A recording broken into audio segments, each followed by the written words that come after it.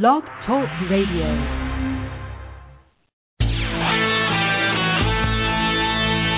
The Marketing Technology Blog Radio Show with Douglas Carr, founder of the Marketing Technology Blog and author of Corporate Blogging for Dummies.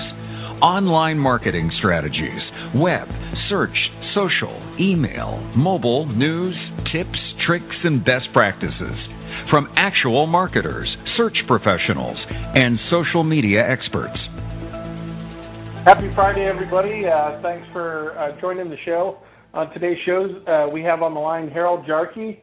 Harold, I'm just going to read right off your website because you've obviously crafted that message so well. A short bio on Harold. Harold helps organizations learn, work, and innovate in the network era. He's been described as a keen subversive of the last century's management and education models. People have connected with Harold over the past decade through his blog, and you can get that at jarche.com. That's JARCHE.com. And professional services for innovative ideas on leadership, social business, collaboration, and he also distills heady topics like complexity theory into practical advice. And that's way above my head, so we won't talk about that. Harold is a graduate of the Royal Military College and served over 20 years in the Canadian Forces in leadership and training roles. And Harold, you and I have something in common there, and that's that my grandfather, who just passed a couple of years ago, retired from the Canadian Armed Forces. So welcome aboard, sir. Thank you very much, Doug. I really appreciate it. It's a bit of an outreach for me because marketing technology is not where I usually play, but I think it's something we could talk about, some of the connections between where I am and where you are, because there seem to be a lot of them.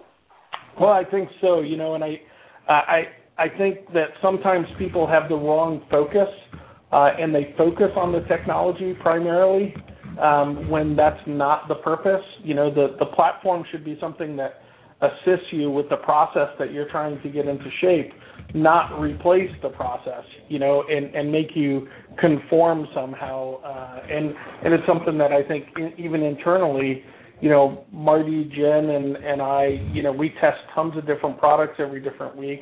And we're always looking for the one that fits, how we deal with our audience and our community, rather than, just trying to shove something in, which is what we've done a couple times now too.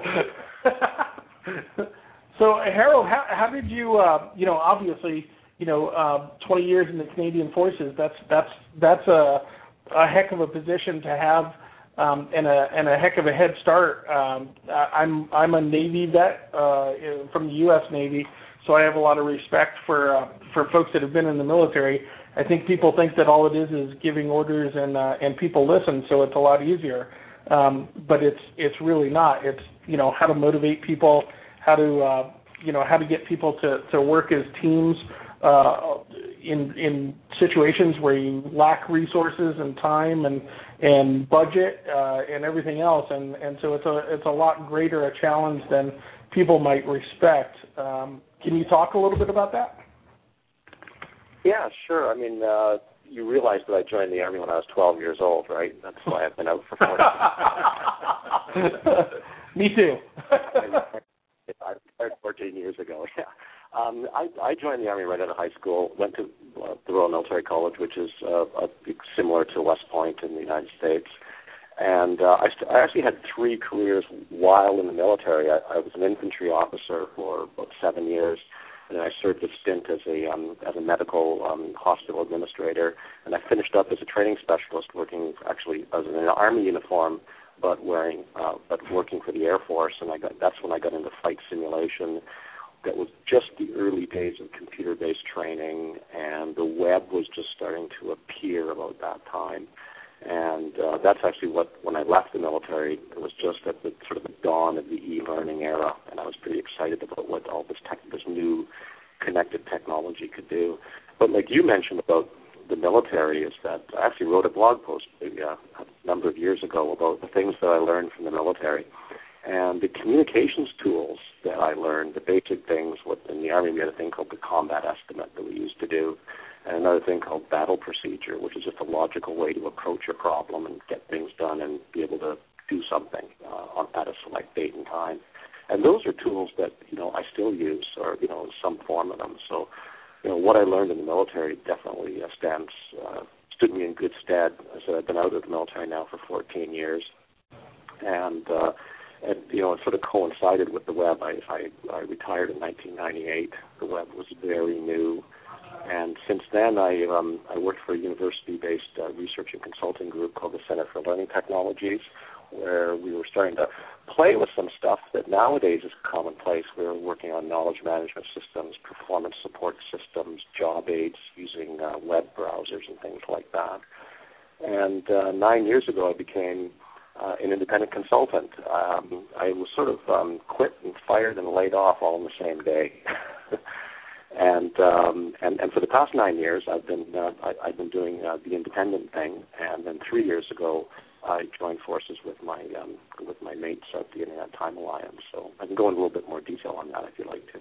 No, I mean that's incredible, and it seems like your focus is really from an e-learning standpoint and a leadership standpoint on the consulting that you do. Would that be fair to say?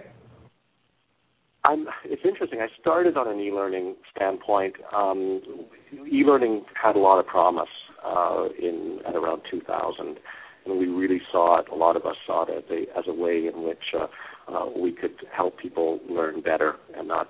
Unfortunately, what's happened with the e-learning field per se is it's become what I call a shovelware business. You just shovel more stuff and more courses at people. I don't know too many people who actually take an e-learning course and say that they really enjoy it. So for me, I'd say where I work is at the intersection of learning, business, and technology. So is it how do you help organizations work faster and better and communicate better using appropriate technologies? And then, of course, the whole notion of keeping up. And I guess one of my sayings is that learning is work and work is learning, because today that's what we're seeing. And I think that's the big challenge. So e-learning background, today more of a business focus, probably that's evolved over the last decade, is that how do you get organizations and the people in the organizations to integrate their learning and their work so that they can, react to, all the changes you were talking about. You had to figure out some new technology that you were using, and how did you figure it out? You used it, and it may not have worked. I think that more and more people have to be shifting that attitude that learning is not something that you go and get. It's not. You don't have you don't get the education, the piece of paper, and now you can stop learning.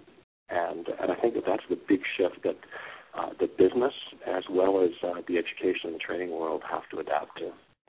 And with business trying to adapt to that, it seems, and this is just my opinion, that there's kind of these two kinds of businesses out there. There's the business that absolutely puts a return on investment on getting their employees educated and giving them time to absorb this information. And then there's businesses that don't believe in that. They believe, well, you hire smart people and it's their job to, kind of keep up on this stuff. And if they don't, we replace them with someone who does. And I'm sure there's a lot of companies somewhere in the middle too. But my past, I've been lucky enough to always work with companies that have appreciated the fact that I was staying up, and going to conferences and everything else to supplement the information that I was learning on the job as well. Do you see more of an adoption from companies that they're starting to see that, learning, and of course this will, totally fold into social business as well, but learning is part of what makes businesses successful? People are talking about it, and they're talking about it more than they did before. The whole notion of Enterprise 2.0, social business, in terms of organizations have to be more communicative, both internally and externally, is definitely happening. I think that the learning component, because we've thought of it too much as education and training, is missing out. I'll take an example. You being ex-military yourself, you probably remember. We used to take our training, we'd go away on a course, and you'd come back, But when you went on ship or wherever else you were going to be, is that you did what in the Canadian Forces we called collective training. It was where the ship went through its maneuvers, and you really probably learned a lot more doing that kind of stuff.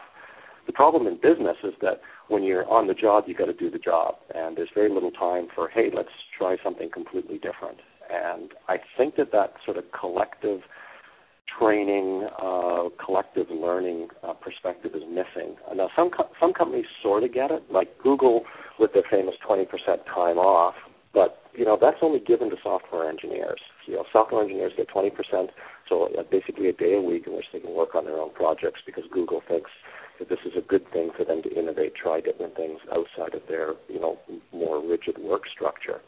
And that's a good thing, but the rest of Google doesn't get to do that. And I think that companies have got to come up with different models and ways in which you can have people learning on their own, but not just sort of throwing them off to the wolves.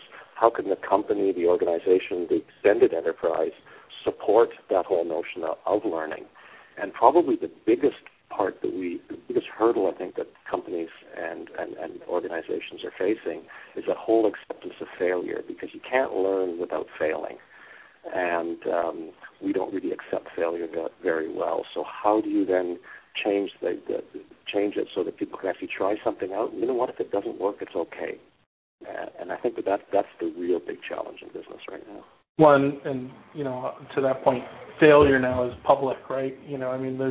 There's very little, there's very little backroom failure anymore in corporations. Almost everything is, out in the open, and so it really takes a special culture to, appreciate the fact that you can make mistakes. I get annoyed at these companies that, the Gap changes its logo, 1,800 people scream about how stupid it is, so they immediately retract and retreat and, swap back and everything else, rather than, educating the public on the change and, telling them why they made the change and everything else. It seems like we're living in a world now that, whether it's politics, whether it's marketing, anything, this zero tolerance is really something that we've got to overcome. Yeah, and I was reading a little while back, and someone was talking about the whole notion of ROI, return on investment. And they said that, if you want to try something new and you want to sell it internally, if the I investment is really small, nobody cares and they'll let you do it. And I think that's what we have to do, is that we have to enable people to try little things, little experiments, that if they fail, they don't kill the company. Kind of like the Gap logo or something that's big and wide, and all the news media are going to pick up. But maybe there's some small stuff that can be done. Try it out. If it succeeds, reinforce it. Give some more resources to it. And if it fails, then okay, we learned something, and let's try something else. And I don't think that people are empowered enough to try those little kinds of experiments. To say, hey, let's try this thing out and see how it works. I think that's missing in our more centralized, controlled companies. And even, the web companies still, as they get bigger, I found that suddenly things become much more centralized, and you have to ask permission before you just go out and try something. Bill, this is Marty. That's interesting because we had David Kay on our show recently, and I don't know if you know David, but he is one of the acknowledged experts in the whole field of knowledge management. And with the incredible shift from social being as much an internal phenomenon now as an external phenomenon with social collaboration solutions, we're seeing the same pitfalls and limitations that we saw with knowledge management back in the 90s. How do we get people to contribute on a regular basis? How are we able to capture the information that we're exchanging with our customers and with our colleagues, and package that up, if you will, so that we can reuse it? That continues, I think, to be a major limitation when we talk about social collaboration. What are your thoughts on that? Well, one of the things about the social enterprise or Enterprise 2.0 social business is that I don't think that it can work without democratization of the enterprise, and that means sharing control and sharing power. because it's only in that kind of a shared environment where people actually feel like they have skin in the game, that they are respected, and that they have some say over what's going to happen. Are they going to be able to? Are they going to start really sharing? Are they going to be contributing to these kinds of things, to any activity? The whole notion of I'm going to hang on to my knowledge because I don't want anybody else to know about it because I could lose my job. But you have to have trust in the organization that no, you're not going to lose your job, and that's not just some silly mission statement or anything like that. It's these people are watching and they're saying, well, so-and-so lost his job because he didn't upsell a client on something, even though it was the right thing to do for the client. So I think they go hand in glove. But on the outside, I think this whole social business enterprise 2.0 initiative, I don't think it's a flavor of the month thing. I think it's our attempt to figure out how the heck do we deal with a world that is now hyper-connected. And that means that cycle time for companies being created is shorter and shorter. Netscape is one of the first ones that worked in Internet time, and that's why we call our company the Internet Time Alliance, is because time has sped up because of the connectivity. And in order to deal with those things where your customers can react in group and can create a nasty website or they can make complaints about your logo faster than you can come up with a new logo, we have to have ways in which our feedback loops can work faster, we can react to them, and we can regroup and we can become more agile. And that is what social business is about. And I think that the missing piece of that in a lot of conversations is that the enabler for social business is social learning, and that's how people share and work and collaborate. And like you were saying, is that they share their knowledge, usually through conversations, so that other people know what's going on. Because if I don't tell you what I'm doing, how can you help me? There's a book, and you might know the author's name, but I'm going to screw it up because I can't remember it right now. But it's the book was Thinking Fast and Slow, and he likened ideas to sexual relationships, and that's that you had to have two partners in it, and that often the best ideas actually came from the meeting of people that one person, let's say it's at a conference, and they have some partial knowledge of a solution or an idea, and then another person has a partial solution and an idea, and it's only when they come together that anything can happen. That each of them independently can't actually produce the business idea or the efficiency or anything.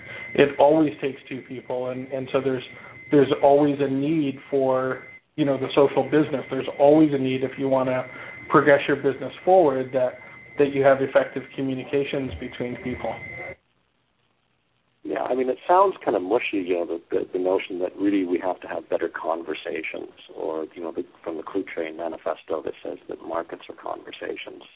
But when you think about it, you take the example of somebody like a chef, and you have a great world-class chef, and he writes a cookbook, right? And I buy the cookbook, and he's put all of his knowledge in here, right, because he's doing this knowledge sharing.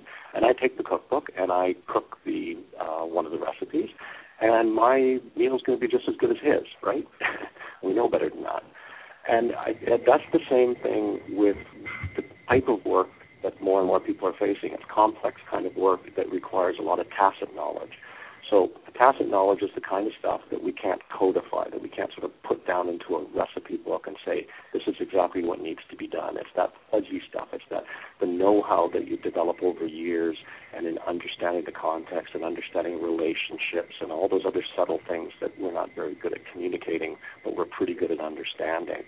And I think that when you're looking at organizations, if you need to be sharing more of that tacit knowledge, then you've got to find ways in which people can be having those kinds of conversations that are, may on the surface look a little bit loosey-goosey, but really are the stuff that makes the team stick together. And that, after you and I have a whole bunch of conversations about a lot of unrelated things, suddenly maybe we have better trust, and maybe we can be able to, I'll cut you some more slack as we're dealing with a problem, and we're able to deal with that problem better. And so I think that we have to be we have to understand that this tacit knowledge, like John Hagel and John Seeley Brown wrote a very good book on push versus pull, and they say that this tacit knowledge, the stuff that we can't write down, but it's that that know-how and that contextual stuff is very slow flowing and sticky, and it's really hard to share. That's awesome. Well, let's take a short break. When we get back, we'll just do a word from our sponsor, Delivra, they're an email marketing firm. When we get back, let's talk about some of the practical, advice that you can give companies, small and large, to kind of monitor this and maybe some exercises for improvement. Here's a note from our folks at Delivra. Delivra has been providing email software and professional services for more than 13 years. Delivra helps businesses and organizations execute effective email marketing campaigns by providing dynamic software and professional services, from full-out consulting engagements to help when you need it in areas such as design, production, deliverability, and testing. Voted one of the 2011 best places to work in Indiana and one of Inc. 5000's fastest-growing companies.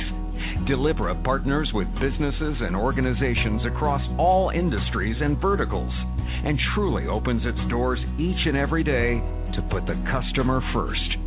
To learn more about Delivra, visit www.delivra.com or call 866-915-9465. Tell them you heard about Delivra from the Marketing Technology Blog. Well, welcome back, everybody. We're here with Harold Jarche. Harold, before the break, I just asked, when you're walking into a company or even not given the opportunity to walk into a company, do you know some of the signals or warning signs, when things are going wrong? And what kind of exercises could you do to, kind of help push a business in the right direction here? Well, one thing I've seen is that as much as most companies and industries think that they're special, is that most pretty well have similar problems, similar issues, and they're not that special. Now, you have to understand the context, because everyone's context is a little bit different. So that I'm currently working with a pharmaceutical client. Their context is quite different from, let's say, a manufacturing client. And, the big issues that people have are, I don't know what other people are doing. Time is the biggie. And the time one is that I don't have time to stay up to date. I don't have time to read. I don't have time to review things in the detail that's required.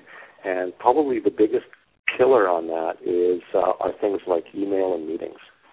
And a simple thing, and it has nothing to do with learning per se, is that you can reduce people's wasted time. And there's some studies that show that up to 50% of time every day at work is wasted dealing with unwanted communications, trying to find the right person, trying to schedule a meeting, and just trying to get through your inbox.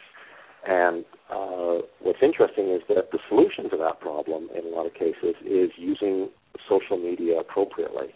So if you post everything to a blog instead of sending an email, people can have that pushed to them, or they can pull it as they need it.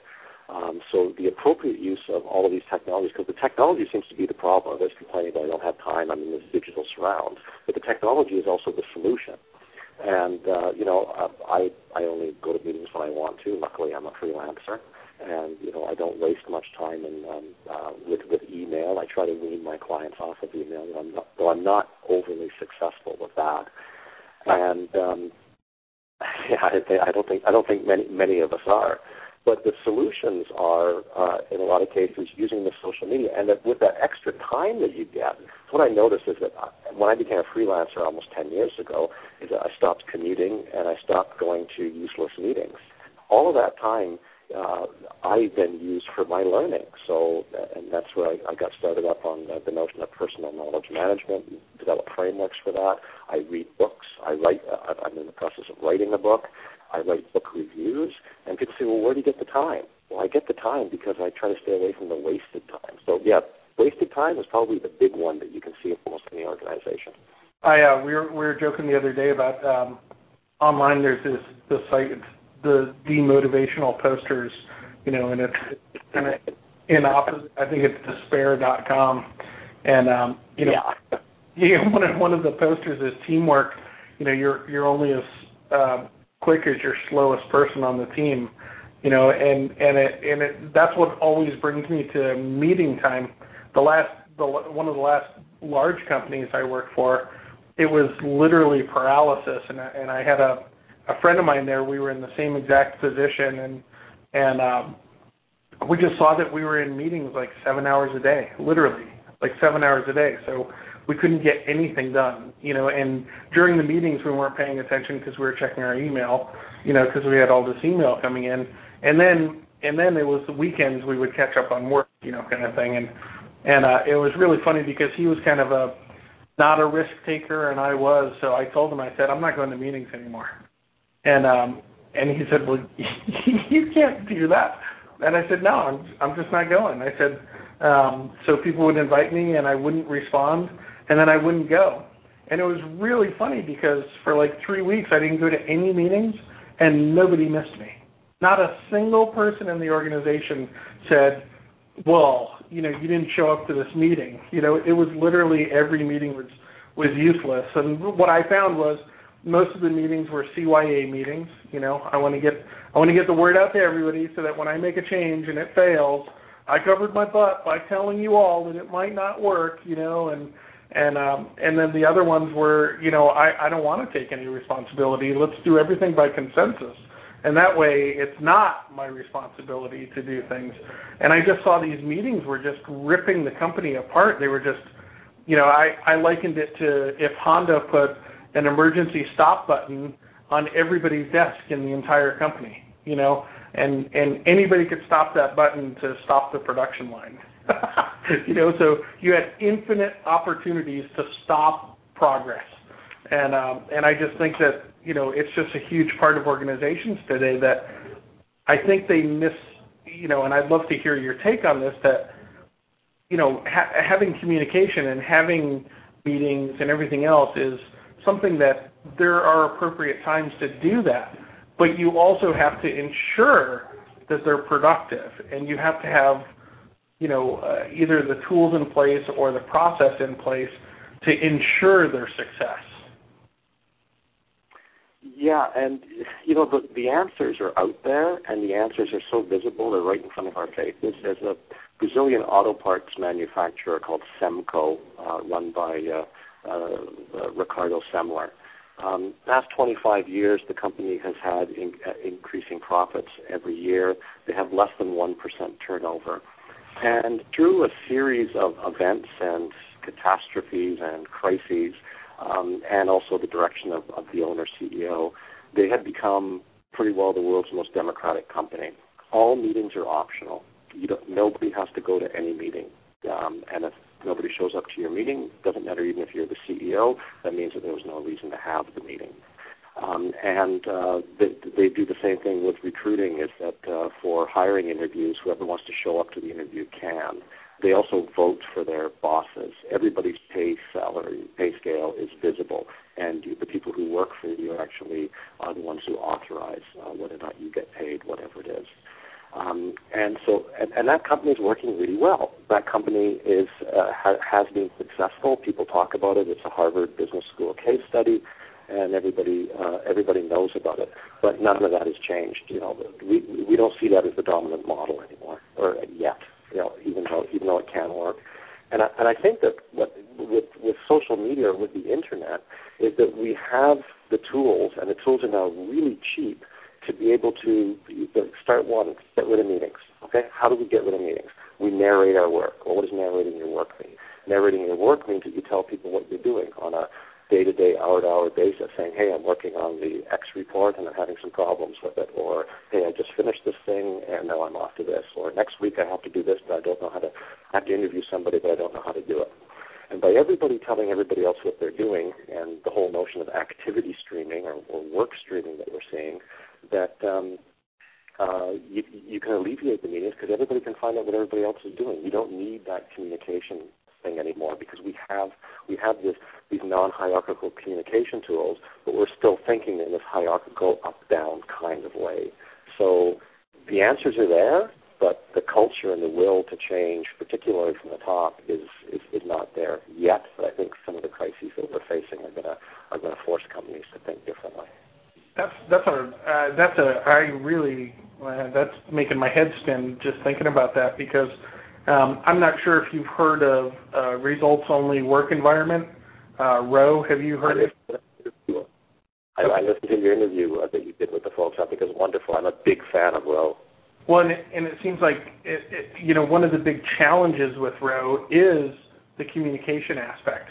You have some people within the organization that over-communicate, some that like phone, and some that like email. I'm messing with that's a really nice thing about the web things is that, I mean, let's say I only communicate using tools like Twitter or my blog, right? Right. And let's say I do 5,000 tweets a day. You don't have to read them. Right. But if you send me 5,000 emails a day, I have to check through and see if there's anything in them. I wonder go ahead. No, I'm just saying, but I think that using those kinds of technologies where people can sort of push it, can pull and skim, and as opposed to these little, every time you reply to an email, it creates another copy of it. And I think maybe somebody you need to get next on this show is Luis Suarez, who works for IBM and has been going. He has a project called Inbox Zero. I think he's 3 years into weaning his team and his customers off of email. He goes on vacation for 2 weeks and he's got 6 email waiting for him. Oh, that's just heaven. Invitation. It is possible. I think I was at 5 o'clock yesterday. I was going through my last 80 emails. Harold, you mentioned Doc Searle's book, Clue Train Manifesto. I think it's, 12 years old now. It's Achieving the Age of a Fine Scotch. He just came out with his new book, The Intention Economy, and one of the things that we're seeing, within DK, obviously we understand, or at least we think we understand inbound marketing pretty well. And, with the shift of the conversation going from the company to the consumer, things like inbound marketing have become, quite frankly, more important than ever. And I think that trend will only continue. What are you seeing when you talk with your clients about, in this new social age, it's always on everywhere. How are they responding to that new environment from a marketing perspective? Marketing, I don't know too much about. In terms of response, is that most of them are hampered by IT. Is that their department is blocking them, and a lot of them are actually working outside of IT. The whole bring your own device movement that's going on, and because they're realizing that things are moving faster and faster. One interesting anecdote I came across probably a couple of years ago now. We were doing an online webinar, and there was a person from marketing or at Intuit, the software development company. And what they have done is that they actually moved their training department to be under the marketing department, which most people go, well, that doesn't make any sense. Well, this is a very customer-centric company, and what they've done is that they don't build any of their courses anymore. Is what they do is that they basically put it out. So instead of they used to have like a team of 12 course designers, and now what they've got is they've got about 100 accountants who are keen on doing design and the people who use Intuit software, and basically their customers build their training for them. They pay them for it, right? But the customers are the ones who are saying, yeah, you guys need something to cover this kind of thing, and let me do that for you. And then the community says, yeah, we need that, and Intuit pays their customers to help their customers learn. So that's sort of like that. That's where I see real potential, is the integrating of learning into marketing, is helping your customers learn better, which I think is really part of marketing. So basically being helpful. Well, not just being being helpful, but giving them, the whole thing, teach a man to fish, or give a man a fish and you feed him for a day, teach him how to fish and you feed him for a life. But what about teach a man how to teach other people to fish? That becomes a thing, right? And I think that's the part that you want to be doing. You want to be enabling your customers to basically help you get better, and because they're the ones who know. So it's providing them the platform and the tool to be able to serve their community. We work a lot in the technology field, and not only is it that the customers know, sometimes it's the customers that are actually using the technology and not the company making it. So there's always. I remember I was sitting in a meeting a long time ago where a developer was in the room and the CEO was in the room, and the CEO was struggling with how difficult a task was, and the developer said, "It's easy, you just do 1, 2, 3." And so it was a rather uncomfortable moment, but the CEO said, "Well, cool, let's open up the app and you go ahead and do it right now." And so the head developer was sitting there and couldn't figure out how to do it. And it was such an eye-opener for the developer, that, geez, I don't even use my own software that I'm creating for others, of course the CEO knew what was going to happen, but it points to this exactly. I think customers are the perfect people to be educating, one another on these, and I think it's why, going to user conferences is such a great idea too, to see how customers are leveraging, the investment that they're making in a certain technology, and you being able to walk out of there with ideas on how you can do the same for your company. Yeah, and not just going to user conferences, but being part of the user community over the year. And because, any company that thinks that there's more knowledge inside the company than outside the company is delusional. Yeah. It doesn't matter how big the company is. You compare how many programmers there are for a Microsoft product, and maybe you have 50 or 100 or whatever working on it, and compare that to an open source Linux project where there could be thousands. And I think we can learn a lot from the open source community. It doesn't mean that we have to give everything away for free or anything like that, but I think that enabling the community and enabling the community to learn faster so you can learn faster from the community, I think that's what marketing is all about today, I think. Again, I'm not a marketing expert, so. No, I think it fits perfectly with the big picture here. And that's what we see from not only our clients but the marketplace at large, and that is that when they attempt to develop those types of communities, that it takes a lot of hard work up front. 90% of the effort is really participating actively and reaching out to those users, and then over time you develop this sort of a critical mass where the user community itself is more or less self-sustaining. But to your point, the first step is just extremely active participation with your customers. Yeah, I think we have to get rid of military metaphors and mechanical metaphors. It's not target audiences or anything like that, and it's not that you're working through a 4-step process or anything like that. Is that we really need to look at it. If you think about raising a family and you're raising your children, the aim is to make them, not even independent. There's an independent stage, but interdependent as a contributing member of the family, and then later the community, and maybe later society. Is that what you're doing? Is that you're enabling them, and that really strong families have these strong, interconnected, very diverse ties.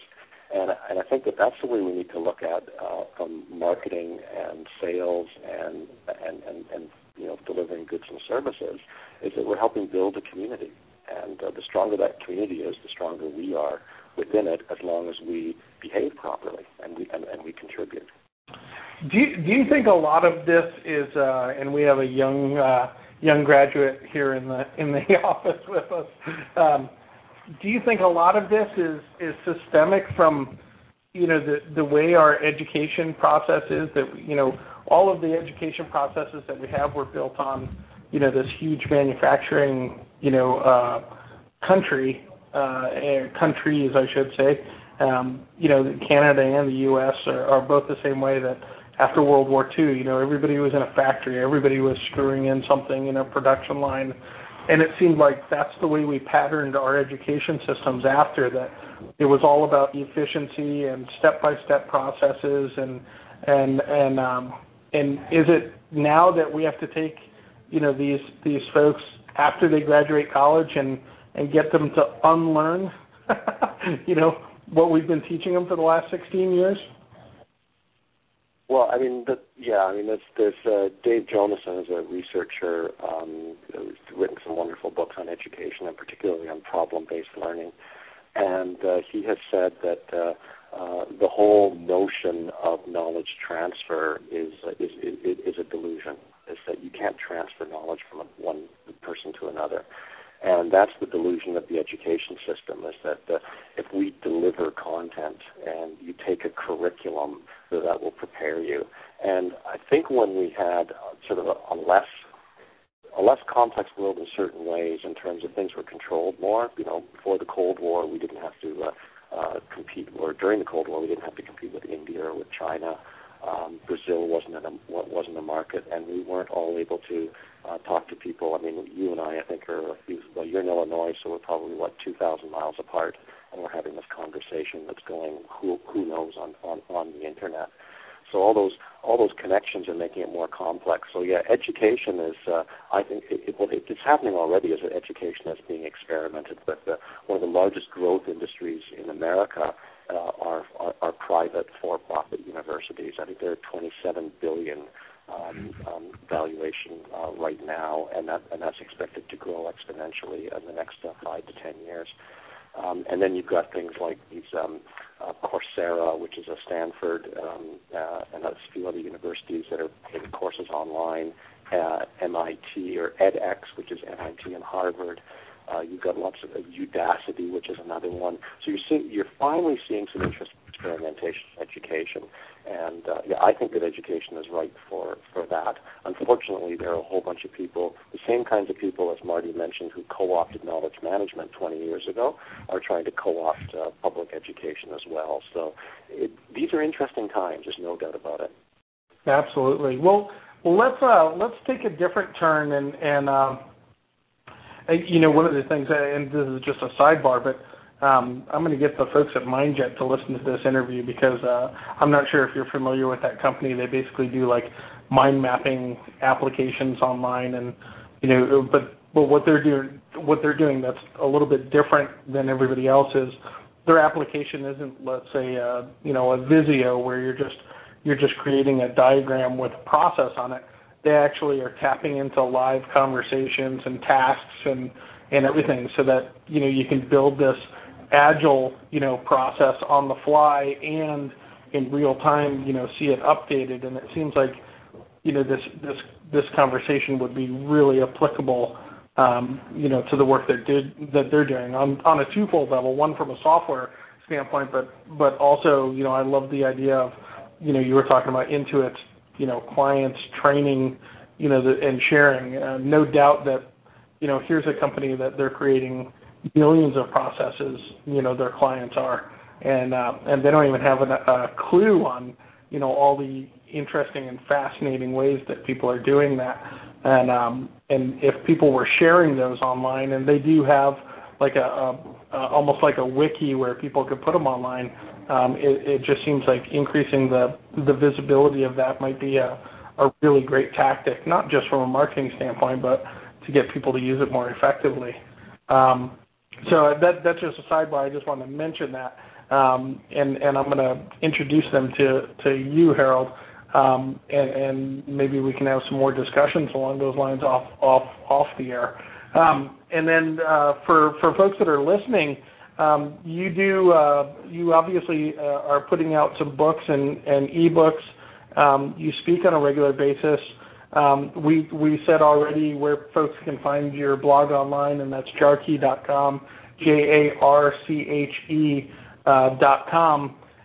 Where can people find you as well? Twitter and Facebook? Well, Twitter for sure. I've been on Twitter for about 4 years now, maybe 5, and I love Twitter. Twitter, if you're a blogger and you're not on Twitter, you're crazy, I think. Actually, if you're in sales and not on Twitter, you're crazy too. Twitter is, I think, is definitely designed for salespeople, for what Malcolm Gladwell called the law of the few, the mavens, the connectors, and the salespeople for sure. I'm not on Facebook, so for Twitter, I'm Jarche, so Jarche, and so you can connect to me on that. If you, the blog for me is really my home base. We collect and put our best articles at Internet Time Alliance, all one word, .com, and that's with my partners. So I have I've got 2 partners in the San Francisco area, Jay Cross and Clark Quinn. And then 4,000 miles east is me here on the east coast of Canada. And then I have 2 partners in the UK, Charles Jennings and Jane Hart. And then we have another partner in Munich, Paul Simbeck-Hampson. And that's the Internet Time Alliance. And so you see, what's nice about that is that you're not just getting me, is that you're getting sort of more of a collective international perspective on those things. And, of course, I'm on LinkedIn and Delicious, and I can't remember what the other ones are, but Facebook I actually quit about 6 months ago. So. Well, you said you were a lot more efficient with your time, so that was probably a good move. Well, I was on it because of my kids, and I wanted to know what they were doing, and then it kind of got like, Dad, we don't need no creepy stalker here on Facebook. And on top of it, it was a time thing, and I didn't see much value in it, and I really got sick and tired of Facebook changing their privacy settings every couple of months, and because I try to be able to advise my clients or partners or other people about this stuff, because, if you're on social media, people are going to ask you, hey, what do you think of Facebook? And now I just say, I'm not on it. Yeah, that's a lot shorter answer. I like that. And you said you're on the east coast of Canada. Whereabouts? I'm in New Brunswick, so I live in a small town, Sackville. It's population 5,000, but we actually have a university here called Mount Allison University. So it's this like tiny New Englandish university town, and then we're actually in a 1 time zone over from Eastern time. So I think we're on a 2 or 3 hour difference. You're on Central, I think, so that'd be 2 hours away from Central. We're taking up. Well, we're on Eastern, but we're still taking up your Friday night. Okay. Oh, no, not at all. Not at all. And do you stay local with your speaking, or where can people find you next? Okay, well, next, in a week from now, I'll be in Rome, Italy, and I'm keynoting at IEEE, that's IEEE. They have an advanced learning technology symposium, and I'll be there. Some of them are available online. Some of them are recorded. I've done a couple. I just came back from Washington, D.C., where I was speaking at a joint conference with Defense Acquisition University and George Mason University. And then and I also run a number of workshops online. Just finished one today, actually. So, and that's through the Social Learning Center. Most of it if you want to connect, is if you just connect on Twitter or on the blog. A lot of that is there. The About section on my website, I try to keep up to date with my next speaking engagements, and I always try to tell people about the free ones. Fantastic. Well, I can't thank you enough for taking the time, Harold. This has been a fascinating conversation, and it's nice how it blends well with the most recent conversations that we've been having too. So absolutely, and we're this is an area inviting me here. Thank you. Yeah, and this is an area that's really near and dear to us. So, as mentioned, we're a huge fan of what you're doing out there, and looking forward to more. Well, I'm looking forward to getting out. You folks are in Illinois, are you? We're in Indianapolis, in Indiana. Oh, Indianapolis, sorry. Okay. But if you're in Chicago anytime soon, let us know, and we'll make the trip up. And then I've got friends up in Toronto, and family up in all across Canada. So I don't have any family in New Brunswick though, but pretty much every other province I do. So I'll have to hit you up sometime when you're traveling, up north somewhere. Yeah, definitely, and I'll see if I can get a speaking gig in the Windy City. I love Chicago. I just love looking at the architecture there. Yeah, it's an amazing city. Well, Indianapolis, you might like too, if you like the without the crime rate of Afghanistan, and probably half the shopping cost. So, but this city has made some great strides, and we still have that really unique architecture down here as well. So. This has been fantastic. Just thanks so much, Harold, for taking your time this Friday. Well, thank you. Thank you, folks. Nice meeting you online here, and hope to see you someday. Absolutely. And we'll follow up, Harold, with a link where you can point people to listen to the show, or you can embed it on your blogs as well. I'll definitely do that. Thanks very much. All right. Thank you. Thank you, sir. Okay. Bye-bye. Take care. Connect with us anytime at marketingtechblog.com. And from there, follow us on Facebook and Twitter. Thanks for listening to the Marketing Tech Blog.